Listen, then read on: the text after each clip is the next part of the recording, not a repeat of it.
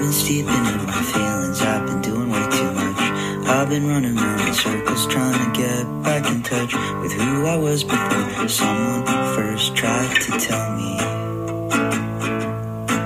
who I was. So I'm a god and I'm a fraud, I guess I'm somewhere in between. My cruelest thoughts about myself, a perfect recipe. My brain's a stew of shitty things, and oh, the kitchen's always such a mess.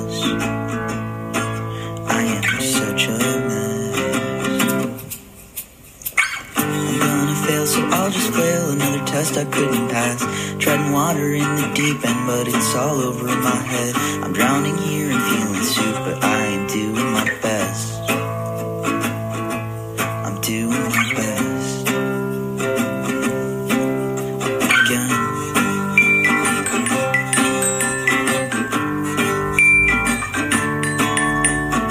Welcome to Feeling Soup, where we stew on and chew on nuanced emotions and feelings and conversations about how we show up in relationships of all kind.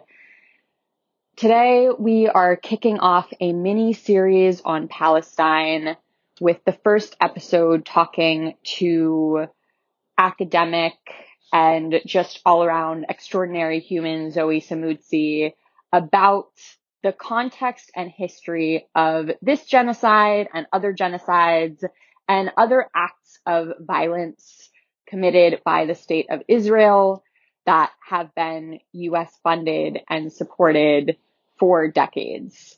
And this is not as much of a feelingsy conversation as usual. It's more grounded in, research and history and facts. Not that all of the things we talk about in Feeling Soup aren't grounded in that, but this is just a little more logistical and wordy than usual. We do get into some feelings, but for the most part, we're focusing on the context and the history so that we can get into slightly more feelingsy topics surrounding Palestine in future weeks. We will have guests including Jessica Dixon, who is an incredible Enneagram coach, I suppose, an anti-racism coach, and more. So please stay tuned for that. But today we have a conversation with Zoe, and I hope that you get a lot out of this, no matter who you are, that you learn something, and that you open your heart and mind to really listening and learning. I'm going to let Zoe introduce herself and tell you a little bit about what Zoe does for work, what Zoe has to say, and what we're going to talk about today, and then we will get into the nitty-gritty. Yeah, excited to talk about well, excited is the wrong word, but I'm happy to talk to you. I guess I would describe myself. I work in academia. I'm a sociologist by training. I study German colonialism and genocide, but not the Shoah. So I have a lot of feelings about kind of memory and mass violence that includes and that Germany is a part of, but like the way that Germany has kind of responded to it has metastasized into something completely horrible, which we'll get into just now. But my area is kind of in visual studies, or has become about visual studies. So I think a lot about kind of images of violence and the politics of the image as kind of one of my primary concerns and engagements of genocide and mass violence. And in addition to that, I am a writer, a kind of art critic, and I am an associate editor at a magazine called Parapraxis, which is a magazine of psychoanalysis. Amazing.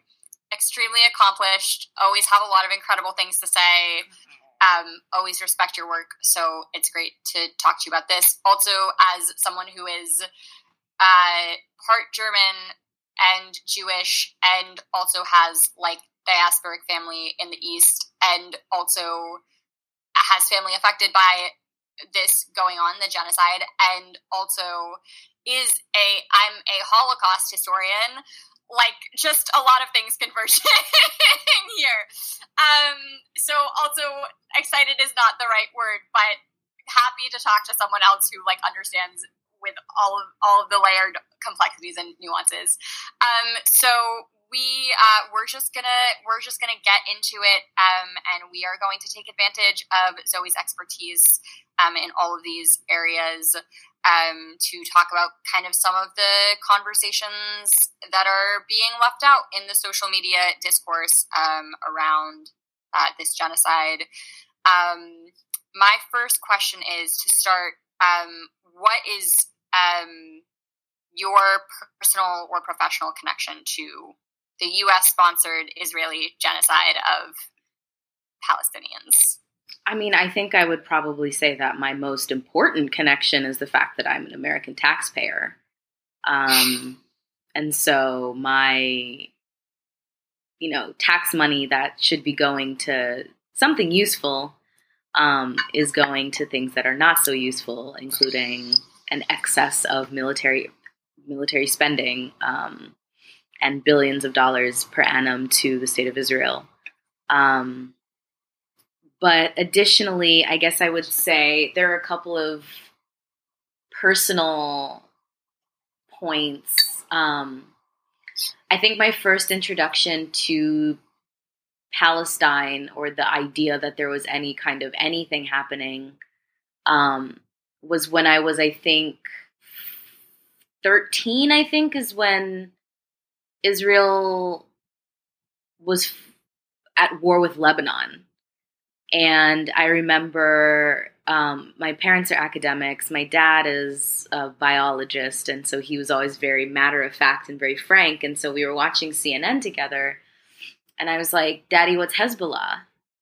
And he's like, okay, so Hezbollah is this, and he's very measured, and he's a good NPR progressive. He's very measured and was just like, Hezbollah is this political group, this party in Lebanon, da-da-da-da-da.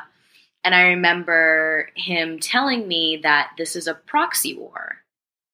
And I was like, a proxy war for what? And I remember the look on his face of a kind of like, oh boy, okay. And so he's like, well, it's a proxy war for Israel and Palestine. And I was like, oh, well, what's Israel and Palestine? Yeah. And he's like,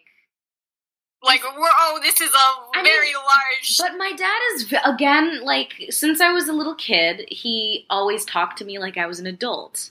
So he tells me, I don't think he uses word language that's especially radical, but he's very like, Palestinians are people who are oppressed and this and this and this. So my primary takeaway was like, oh my gosh, so then all we need to do is like raise awareness about Palestine. And that's how we can help the Palestinian people. And we were talking about it not super long ago, and he was just like, there was a real sense of dread when you said that. Because I would then have to explain to you, because my parents, and this leads into my other kind of personal connection, my parents were both born in Rhodesia, in the British breakaway. Well, I guess then it was a British colony, and so until I was much older, they were always very wary of not kind of telling me about colonialism and like racism. And my dad was like, we didn't want to like taint you too much. And I was like, well, it would have been helpful to know.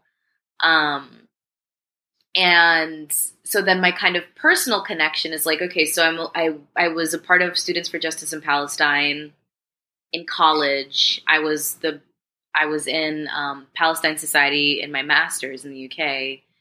And then when I'm older, I come to learn that during the Zimbabwean liberation struggle against the Rhodesians, the Israeli government is arming the Rhodesians.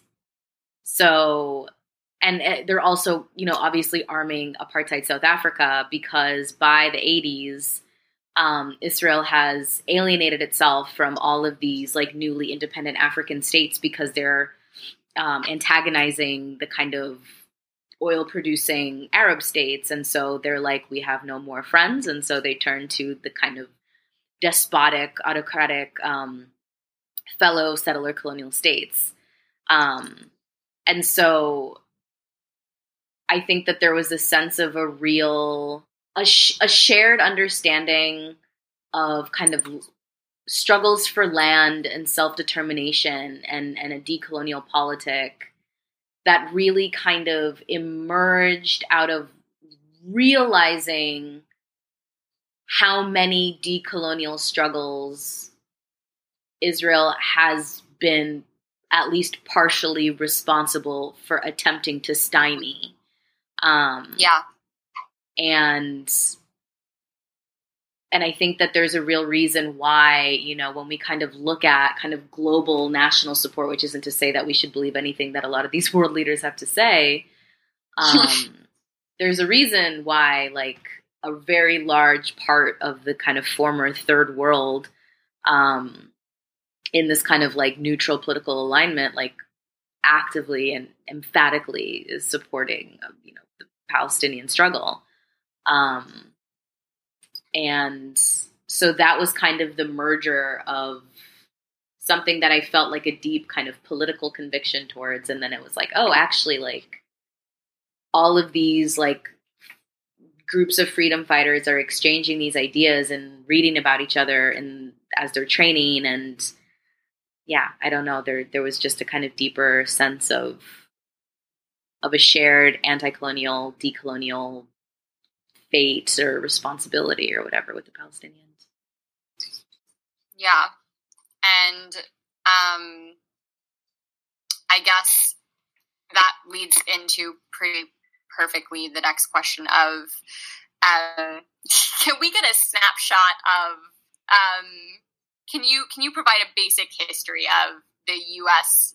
sponsored Israeli genocide of Palestinians to ground us in the context of this moment? Because this is very complicated and very long, as you have already noted. This is not a new thing. And many people are just somehow finding out about it now and learning about it and are like, there's a genocide going on now. Well, it's been going on. So what is the basic history and context that people need to know about this in so many words? I think to really start this off, I think that we have to not think about the state of Israel as kind of coming into being in 1948. We have to think about the Balfour Declaration of 1917. And it's not, the United States is not simply responsible for what's going on. Like, we have a lot of blame to lay on the United Kingdom because before Israel becomes an independent state, the area is part of the British Mandate for Palestine. And the foreign secretary writes a letter to Lord Rothschild, who's kind of a major leader in the British Jewish community, basically pledging that, there will be the establishment of a national home for the Jewish people in Palestine.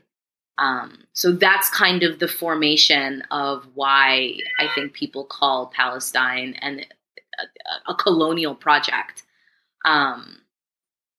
In addition, you have Herzl, who is an important figure in the kind of Zionist movement, who writes a letter to Cecil Rhodes, which, again, here's this personal connection. He writes a letter to the man who was responsible for colonizing most of southern Africa to basically grant him permission to do in Asia Minor what Cecil Rhodes did in Africa.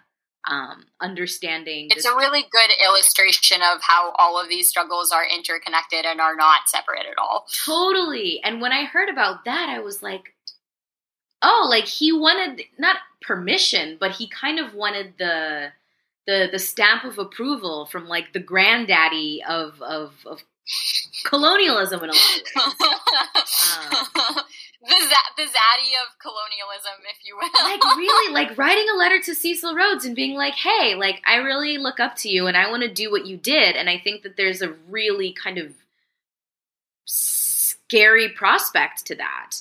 I think something else that's really important is the fact that, like, there were a number of locations where they considered placing what would become Israel. Like, they thought about putting it in East Africa, which means, you know, Africans would have been, if not Palestinians, you know, it would have been some other people that are having to kind of stave off this colonial project. But they decided, because of the kind of historical significance of the location, it would be there. Okay.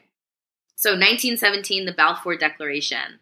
1948, the kind of Arab-Israeli war culminates in Israeli independence. And a part of that war is what we call, or what Palestinians describe as the Nakba, you know, which is the fact that, you know, the Israeli state was established through the kind of mass forced displacement and ethnic cleansing and destruction of Palestinian villages and homes, and that is a major part of the origin of the massive Palestinian diaspora today. And one of the most catastrophic parts of the Nakba, the catastrophe, is the fact that Palestinians are not able to return to the homes from which they have been displaced. And rather than that displacement stopping, you know, there is this kind of ongoing displacement happening in the West Bank with the kind of construction of settlements and the destruction of Palestinian agriculture. Another important year is 1967, which is the 6-Day War. And the 6-Day War is a kind of coalition of Arab states fighting against the Israeli government, and it's what results from the 6-Day War is the kind of acquisition of a number of different parts of what constitute Palestine.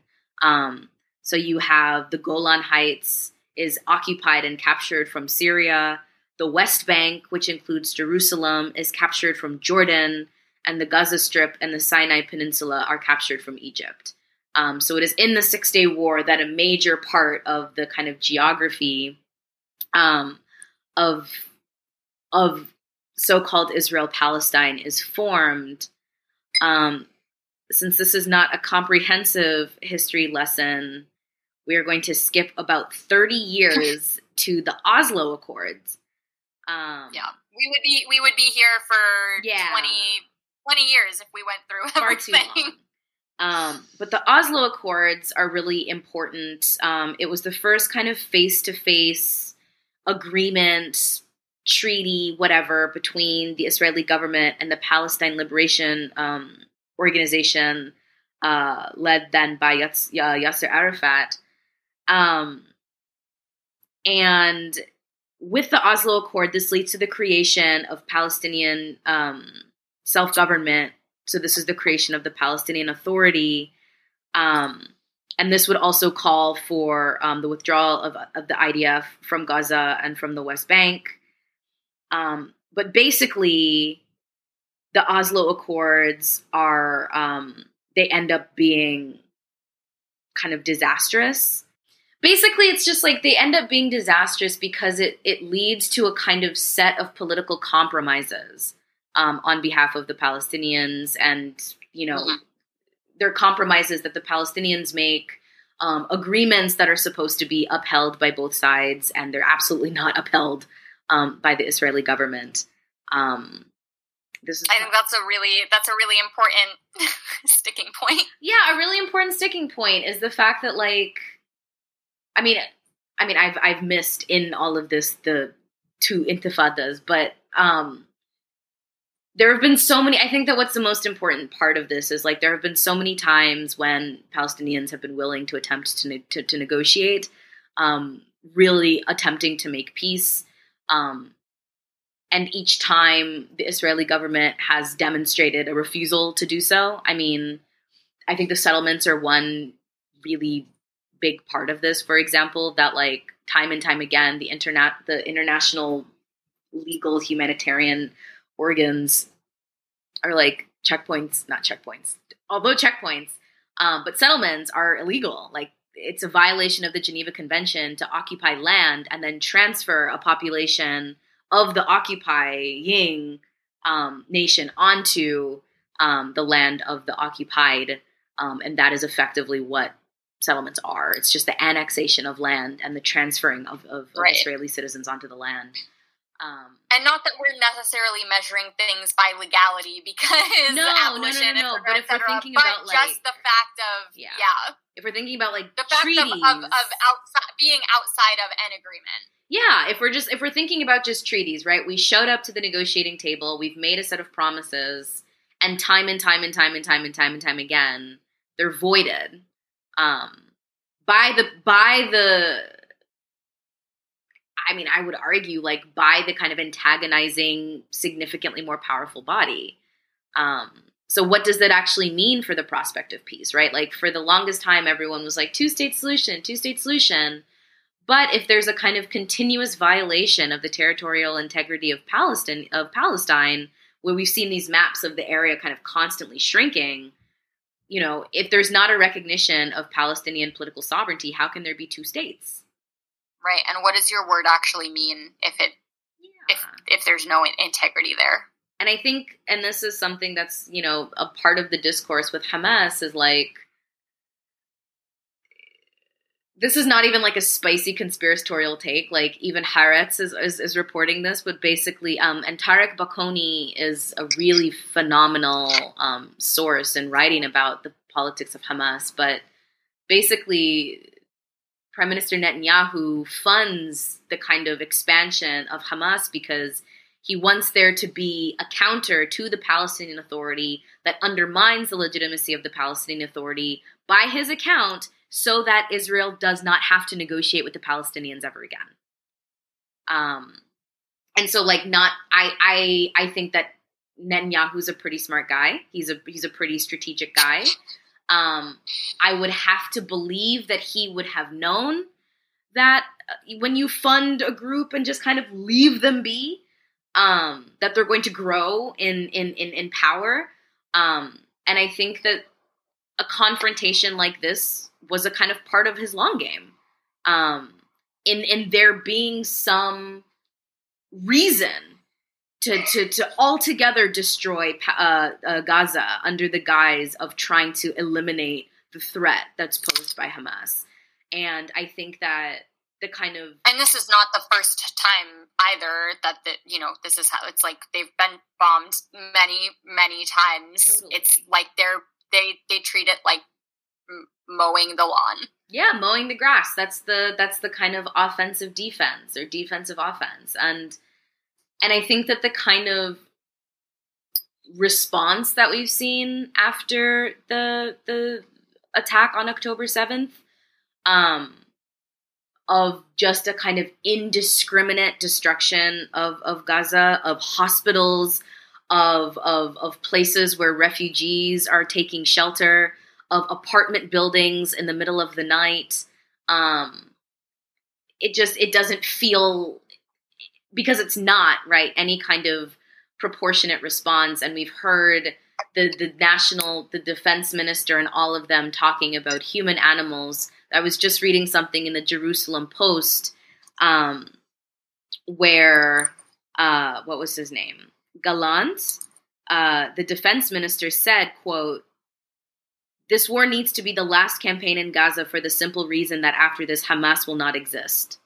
It will take a month, 2 months, 3, but in the end, there will be no Hamas." And we obviously know that through the kind of long existing campaign of collective punishment, right, of making all Palestinians responsible for any given single crime or infraction or moment of insurgency, that Hamas is metonymic for the entirety of Gaza and for all of the people in Gaza. And as Raz Segal... Right, like they're punishing children. Yeah. You know... Like that's all you have to look at the end of the day, and that they're bombing hospitals for what? or the argument that, they bombed a church because there were Hamas tunnels underneath, but then they're like actually the Islamic State. It's been, but then it's also like people will die and then funerals will get bombed. And it just seems like a kind of, I can't even say a cycle of vengeance because it's hardly cyclical, right? When there's such a kind of asymmetry like this. And I think what feels really anxiety inducing is the prospect of compelling all of these Palestinians to leave Gaza, because it's also been a kind of territorial desire to have all Palestinians evacuate into Egypt, and I don't know how useful that was as a history, but it all just feels incredibly kind of horrific and devastating to witness. Yeah. And okay, so something that I'm seeing that a lot of people are seeing, something that's just happening is many people are really not very informed about this. I think that it's really important for as many people as possible to be speaking out. I think it's also very important to not blabber opinions until you have been a little more informed. I think it's great to just say free Palestine or I support this or whatever, know the basics. You can say whatever, but a lot of people are arguing a lot online, participating in discourse, talking about things that they don't know about. So, a lot of people are only getting their information from social media posts. They're not trained researchers or writers or academics or investigative journalists. They don't know how to tell what's true and what's not. They're getting information from infographics. They're getting information from friends posting things on Instagram stories that they don't know about either. Which is to say, what recommended reading would you say people could start with if they want to ground themselves in more context surrounding this and know the basics of what they're talking about in order to share more informed opinions? And maybe, what have you been reading as well? So there's a few things. I think I have read, I don't read as much of this anymore, but I think the kind of political project and the kind of political affect and emotion is really well summarized in poetry. Palestinians are like notoriously phenomenal poets. Yeah, absolutely. I have several friends who are Palestinian poets, and it's incredible. I mean, I've been sobbing about it all month. Yeah, I think that like the kind of like classic poet that talks a lot about kind of exile and loss and longing and land is Mahmoud Darwish.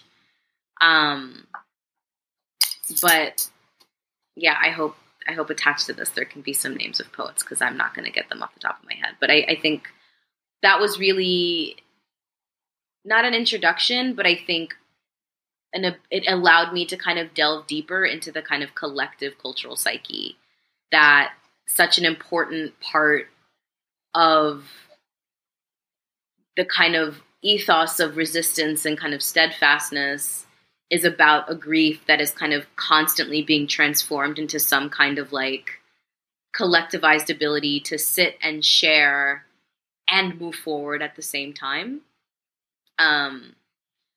As far as like a really kind of comprehensive take, it's hard to say like what's the book you should read. I don't even think it's that. It's just like, what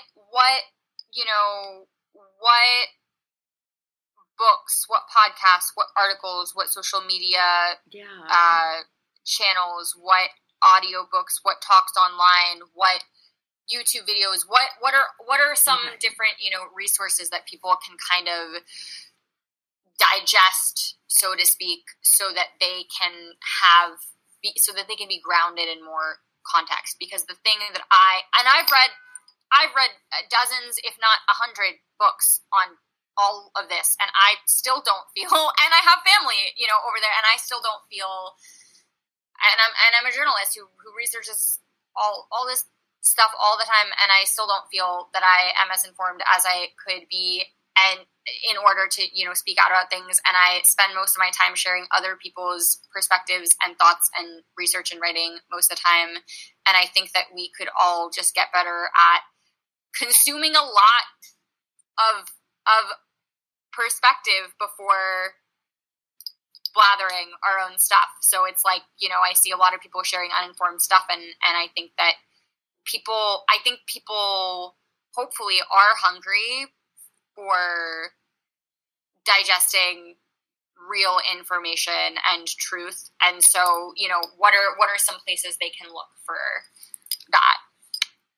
And poetry, you're right too. Poetry. I love that you mentioned poetry, because it's like so often when we talk about this stuff, when we think about this, this stuff, I say genocide, genocide, horrors, the violence, is we think about kind of more academic stuff, more research-based things, and like poetry and art and music and creative endeavors are so important as well to take in order to understand the context of moments like this and periods of history like this with genocide and violence. Mm-hmm. I mean, I was also about to say that I'm a very dry and stuffy academic, and so that also tends to be my primary mode of engagement. I think a book that it seems like a lot of people have really recommended, and I've read parts of it, and it's really good, The 100 Years War on Palestine by Rashid Khalidi. Yeah. I also like Palestine, It Is Something Colonial by Hatem Bazian, which is actually taken from the kind of quote from the letter that Herzl wrote to Cecil Rhodes, basically like saying, yeah, this is a colonial project. I was really intrigued to encounter the New Historians. And the New Historians are actually a group of Israeli historians that are kind of creating historiographies about Israel that challenge kind of Zionist hegemony. And so the two that I have read the most are Ilan Pappé and Avi Shlaim. And then I think in terms of kind of news, like keeping a little bit up to date with what's going on, I cannot recommend Electronic Intifada.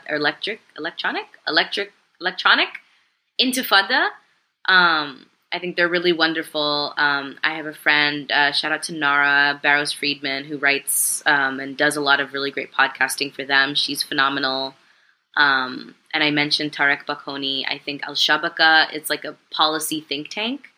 And I've learned a lot about a lot of different aspects from the Palestinian Authority and the PA's complicity in the kind of infrastructure of apartheid in the West Bank, to Hamas, to analyses of the Oslo Accords and all of that.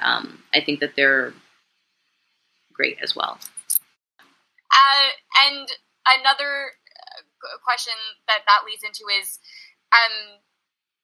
so much of what we're seeing online right now with discourse is people just being really in their feelings. They're not really sharing information from, and this is true of any discourse really, but they're not really sharing, people are not really sharing information from a place of information. They're sharing it from a place of like emotion. So much of the discourse is based in emotion and people's emotions about what they think of Zionism and what they think anti-Semitism is and what they think is going on, and whatever. It's all tied up in ego.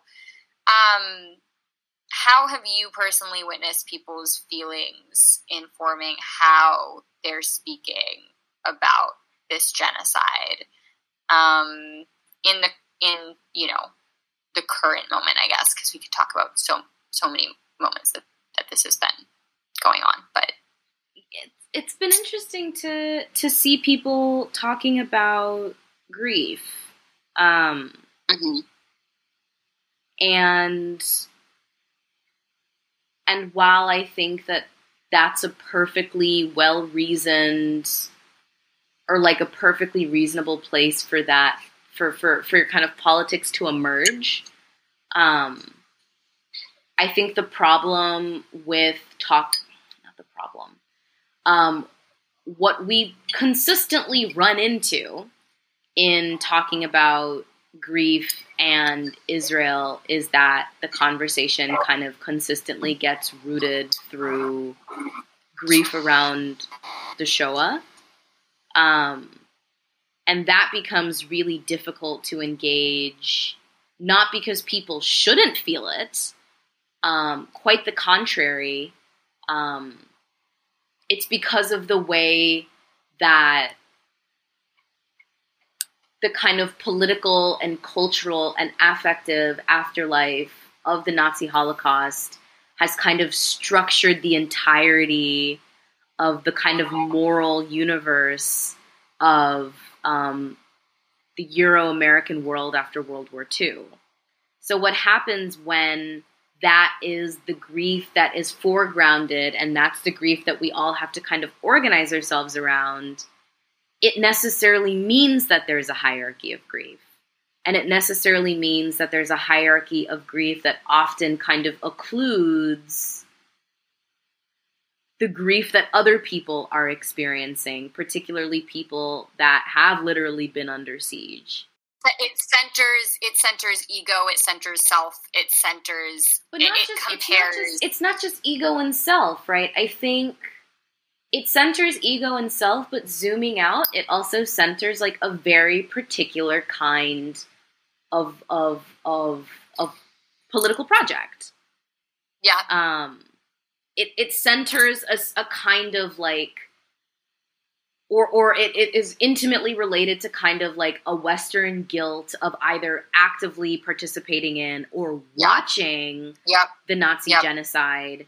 And then Ilan Pappé writes about this often, is it's like a big driver for, you know, Western countries' support of the creation of Israel, he says, is the fact that no one wanted to reabsorb all of these Jewish people who had been displaced and made refugees within Europe.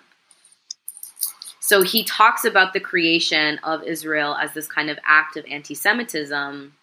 And yet when we kind of are talking about grief, and so much of the kind of articulation of grief that I've seen around what happened on October 7th is this kind of like constant iteration of like the largest loss of Jewish life since the Holocaust, as though to position Hamas akin to Nazis, which in my opinion is a real, it really recalls the kind of, I would argue this is a kind of form of Holocaust denial, but this idea that the Mufti of Jerusalem was the person who told Adolf Hitler to do the Holocaust. And that's something Netanyahu has mentioned a number of times, so as to really like emphasize this inherent anti-Semitism of Muslims, of Arabs. And that's something that we see also in, for example, the German government saying there are a lot of people coming to Germany, or the chancellor rather, coming to Germany, and a lot of people who are coming from these Arab countries harbor anti-Semitic views.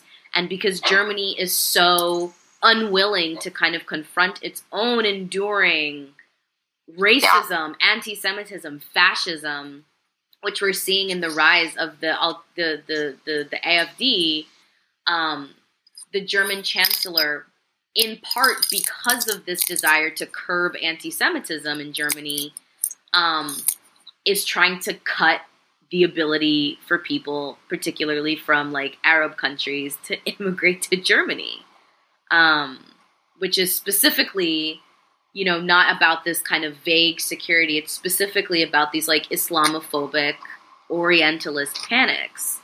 And so it's like people depoliticize feelings as though they don't have these like political genealogies, but the ways that they're talking about grief and the ways that they're talking about feelings in justification of a colonial project or in justification of destroying Gaza,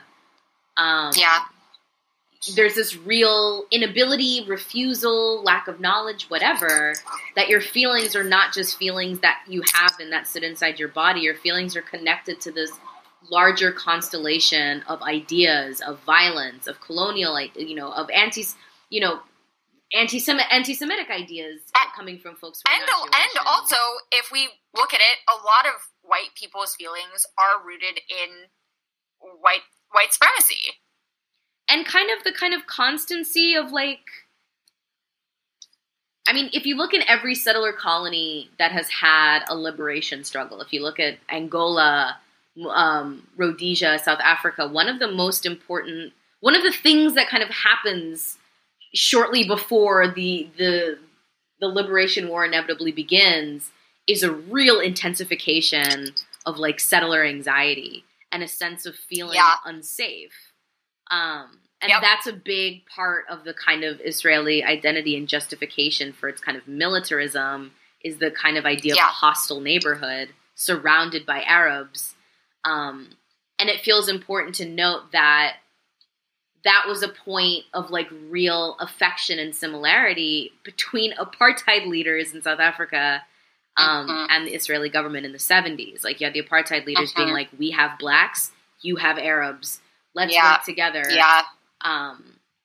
So I just think that what gets frustrating when people talk about feelings is that people talk about feelings as though feelings are not still also political articulations for which you have to be accountable. If I say, I want to kill XYZ and that's just what I feel, or I feel because the world doesn't care about Jews, maybe maybe they deserve to have their lights cut off or whatever, what Sarah Silverman has been posting on yes. It's just I just find it crazy, if I can just have an aside, I just find it really wild that someone who has done blackface, I think more than once, has anything to say about racism, but I digress. Also it's how are you, what you were saying before is it's how are you using your feelings to justify violence against other people? It's I won't get into a whole thing because I know you have to go soon and this could be 3 hours, but it's it digs into and intersects with, white tears and how that begets violence against Black people and imprisonment and all of these all of these different things, and how whose feelings get centered and whose feelings get megaphoned and whose whose feelings are seen as important and prioritized literally cause ripple effects of violence for more marginalized people. Totally.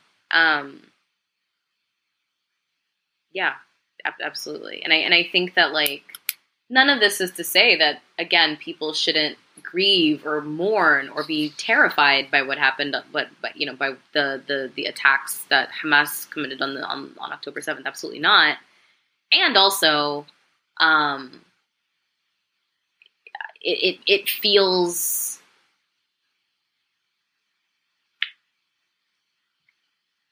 convenient and opportunistic.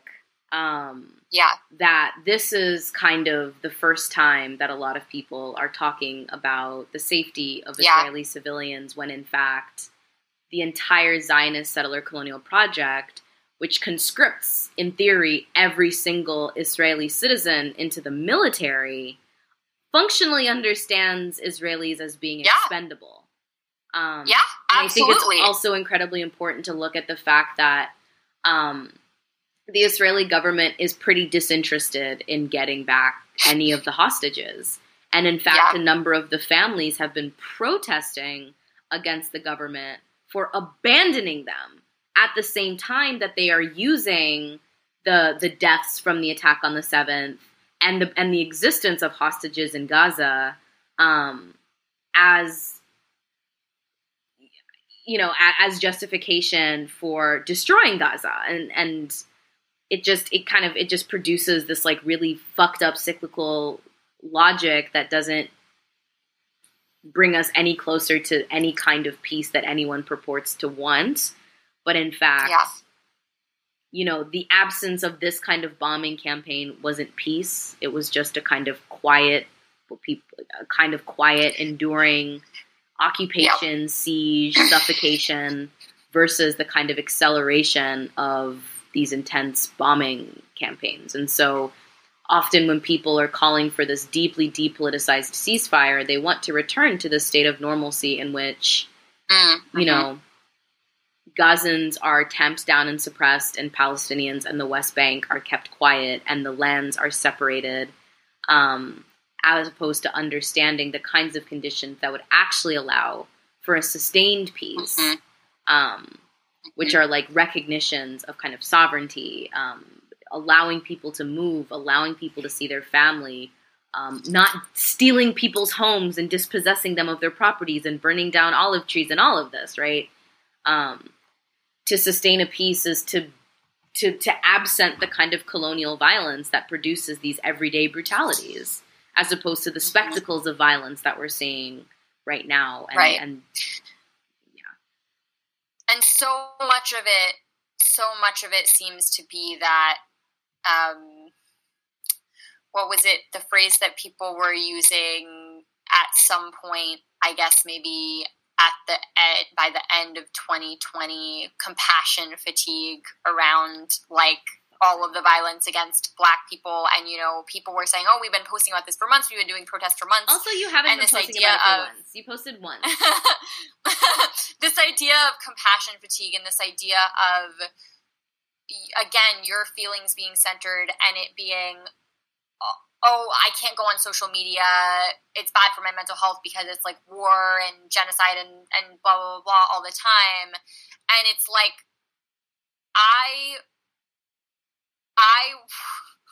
almost wish, I don't wish, but I almost wish I could like understand and know what it is like to think that you're so disconnected from and safe from this violence yourself that it's like an annoyance, it's a grievance, it's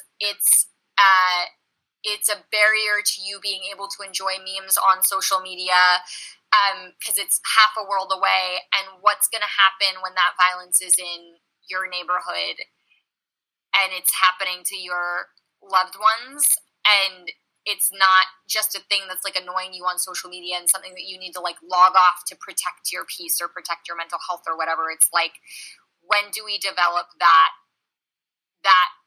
politic and that solidarity and that understanding of really right to comfort, I think, is what it is. And this is what I talk about in another conversation with someone else I'm talking about for these pieces on Palestine for the podcast, is there's this almost, and this is especially true for white people, but I think it extends across, you know, other identities and backgrounds, this idea of like right to comfort, and that, you know, you should just get to be comfortable all the time on social media, and that you should just get to be carefree and posting memes and sharing memes with your friends, and that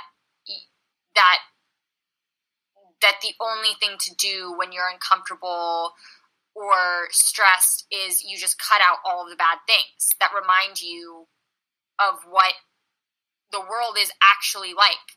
And it's like, what has to happen for you to does it have to happen in your neighborhood? Does it have to happen to someone in your family?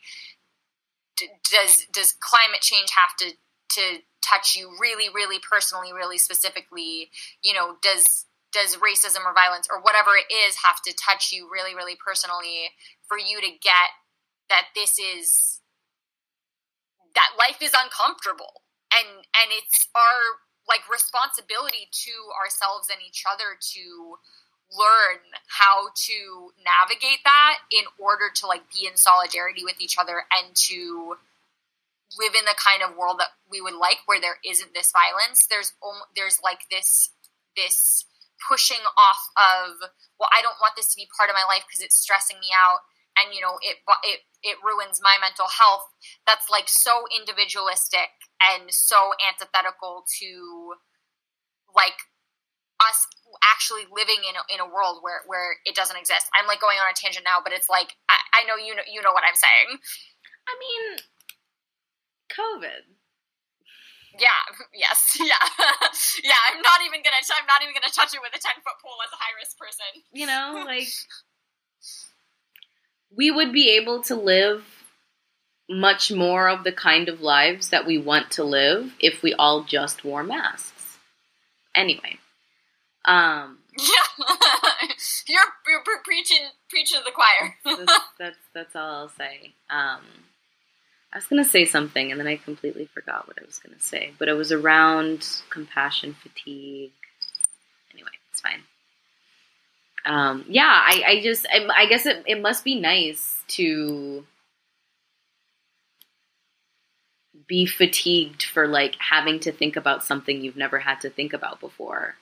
I mean, one thing for me that was really striking and, you know, of suddenly seeing folks who, you know, Zionists who I've never seen talk about anything all of a sudden being like, well, you know, you can't just talk about Palestine, there's civilians on both sides, is like this idea that, like, it's really easy to support Palestinians, like, when they're down. Like, it's really easy to support like a really unequivocally good and easy and simple victim. But it's a lot more difficult this time. And this morning I listened to this man who was 7 years old in 1948, and he kind of described being in Jerusalem during the Nakba, which was not something that I emotionally prepared myself to listen to this morning.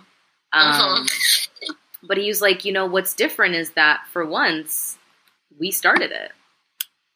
And there is no real ability for most people, or for many people, to kind of contextualize this moment in the kind of longue durée of Palestinian dispossession.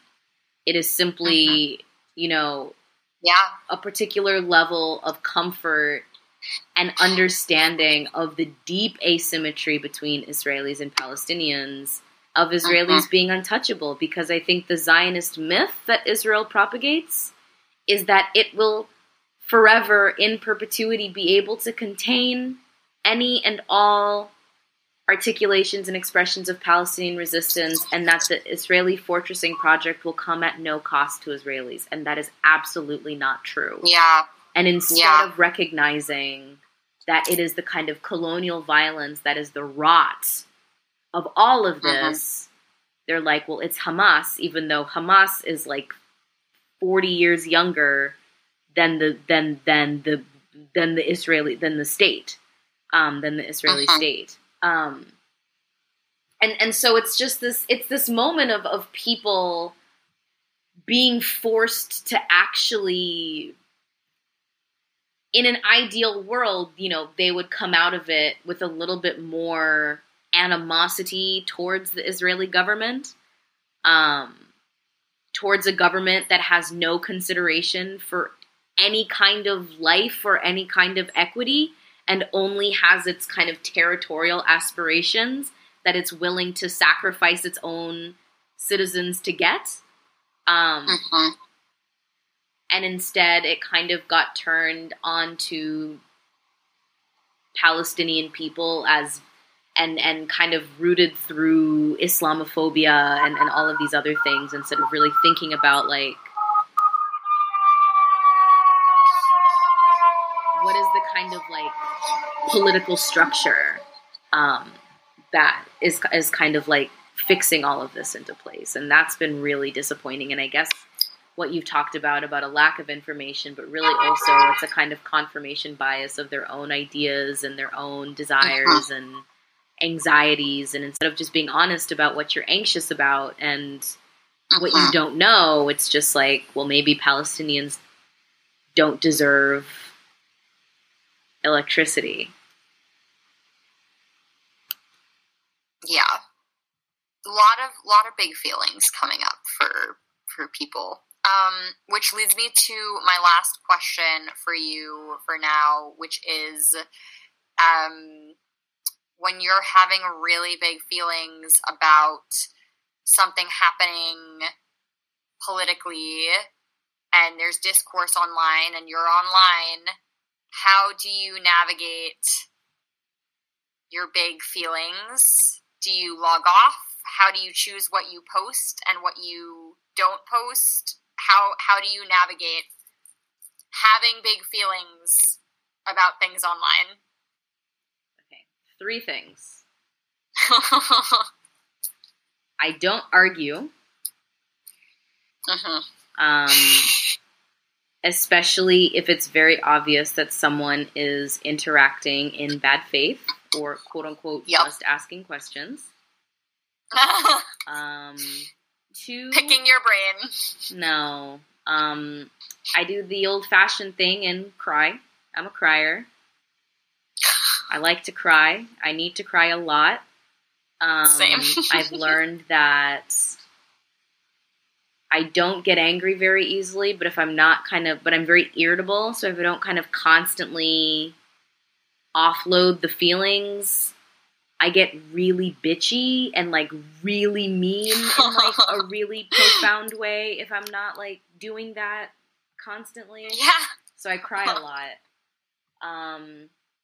And I guess I too have to log off frequently during the day to cry. Otherwise, I didn't say that I logged off. I just said I cried. I need you to. I need you to make it. Crying online with Zoe. I think maybe that's your podcast. We doom scroll and we cry, where we put the phone down, take a lap, and cry. But you know, and then the third thing is, it's like I guess one of the things that I feel like I can do well in my capacity as someone who is pretty decent at like synthesizing and communicating ideas, although I hope that my summary of important moments in Palestinian history was not indicative of that, because that was appalling. But I just try to share like tidbits of ideas and resources and putting things together that might be helpful to people. And I just kind of put them in my story, and I don't really care if folks like screenshot and share them or screenshot and keep them for themselves. But I try to just make available the kinds of stuff that I'm reading and thinking about. And yeah, that feels useful, I guess. Maybe I'm not always on the mark, but at least I'm trying to do something, or it's something that feels valuable, and that translates into what I try to do in the classroom as a professor. So I feel like if we're going to be people with PhDs that spend all this time in school, the very least we can do is like make some of this like research or these ways of thinking about the world expansively, like available as much as we can to people who are not in academia. So that's what I do with big feelings. Maybe number 4, I call my mom, and then cry to my mom. But yeah, but that's just number 1, or number 2, which is just crying. Yeah. I don't have a mom to cry to, but I have friends who get the angry tears at like 5 a.m. My mom is definitely like a surrogate, and she is accepting always accepting ducklings, so you can borrow mine if you need it. Great. I have so many great friends who have allowed me to use their parents and people in their lives as surrogates. And some of my friends are like parents, and I help like kind of co-parent like their children, but they also, I feel, in a way, through our friendship, parent me. Like, who's parenting each other? Aren't we all in some ways we're reparenting ourselves, parenting each other? I appreciate it.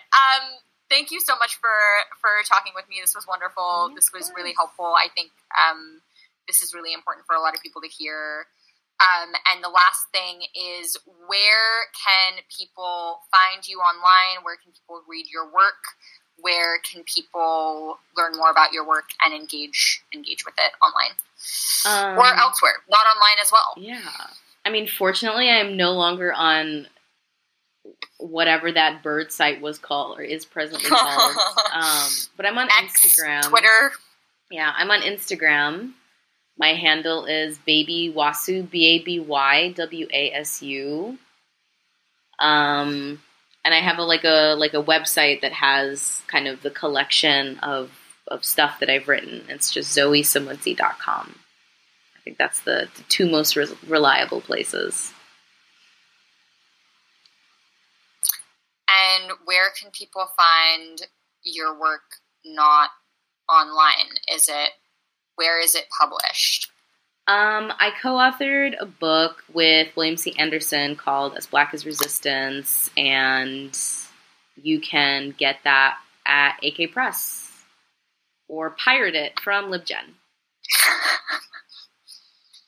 Love it. Anarchy in practice. I mean, our royalties are so tiny. I would rather someone read the book than, make a big deal out of going to buy it. So, Yeah, for sure. Okay, thank you so much for talking today. I think this is going to be hugely helpful for people who are willing and able to listen and hold space for it. Hopefully there will be some Zionists who do that as well. Just people of all backgrounds, I think, need to be listening to and engaging with everything going on with this genocide. So thank you so much. And yeah. Thank you for having me. I appreciate it. Absolutely. So we had a little bit of a hard time thinking up books and poets to suggest. So I'm going to go ahead and suggest Salt Houses by Halal Yan, Seeking Palestine, New Palestinian Writing on Exile and Home, which was edited by Penny Johnson and Raja Shahade. Things You May Find Hidden in My Ear, Poems from Gaza by Mossab Abu Toha, who has been released. Those are just a few. You can find much more by Googling, but would highly, highly recommend those. And just for context, this episode was, the conversation was had and it was edited before the, not even ceasefire, the pause was announced. So we're speaking about this from a perspective from before that, but doesn't really change the fact that we still need a ceasefire, and keep that in mind. Thank you so much again for listening to this episode of Feeling Soup. I would like to shout out myself for writing the Feeling Soup theme song. Shout out Mal Bloom for his recording, beautiful rendition of the song that I wrote, and to Sarah Day Arts, who designed our logos and helped us pick our color palette.